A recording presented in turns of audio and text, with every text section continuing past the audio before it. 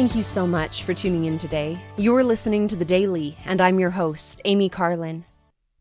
This week, I have been reading about the prophet Abinadi in the ancient Americas. He was called of God to preach repentance and the coming of Jesus Christ to the wicked King Noah and King Noah's priests.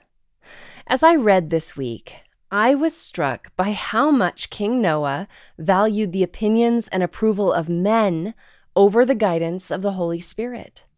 He listened to his priests when they laid out their accusations against Abinadi, and then again when he was about to release Abinadi because of the power and truth in Abinadi's words.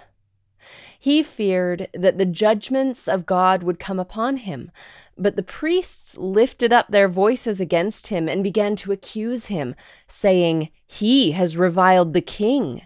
Therefore, the king was stirred up in anger against Abinadi, and he delivered him up that he might be slain. Alma, on the other hand, was so moved by the Spirit that he had to act. While the other priests clamored for Abinadi's life, he believed the words which Abinadi had spoken, for he knew concerning the iniquity which Abinadi had testified against them. Therefore, he began to plead with the king that he would not be angry with Abinadi, but suffer that he might depart in peace.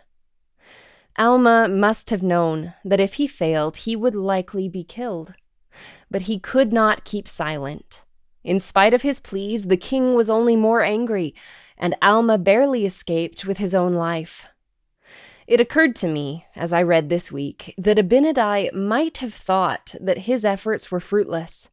He convinced one man, who, for all he knew, might also have been killed. But because Alma listened, many people were brought to a knowledge of the truth. Alma later became the next prophet of God, not only for the people of Alma, but for all the people of Zarahemla, the Nephites. His son and King Mosiah's sons became the Lord's hands in the conversion of a large group of Lamanites, who later became the anti-Nephi Lehis. These men helped these people to be adopted into Nephite society where they could be protected. The sons of these anti-Nephi Lehis turned out to be a mighty force in a later war with the Lamanites, and their righteousness was an example for the people of Nephi and continues to be an example for us today.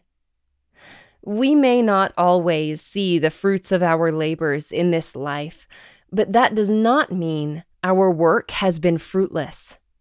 The Lord is able to take even the most meager of offerings and use them for his own divine purposes.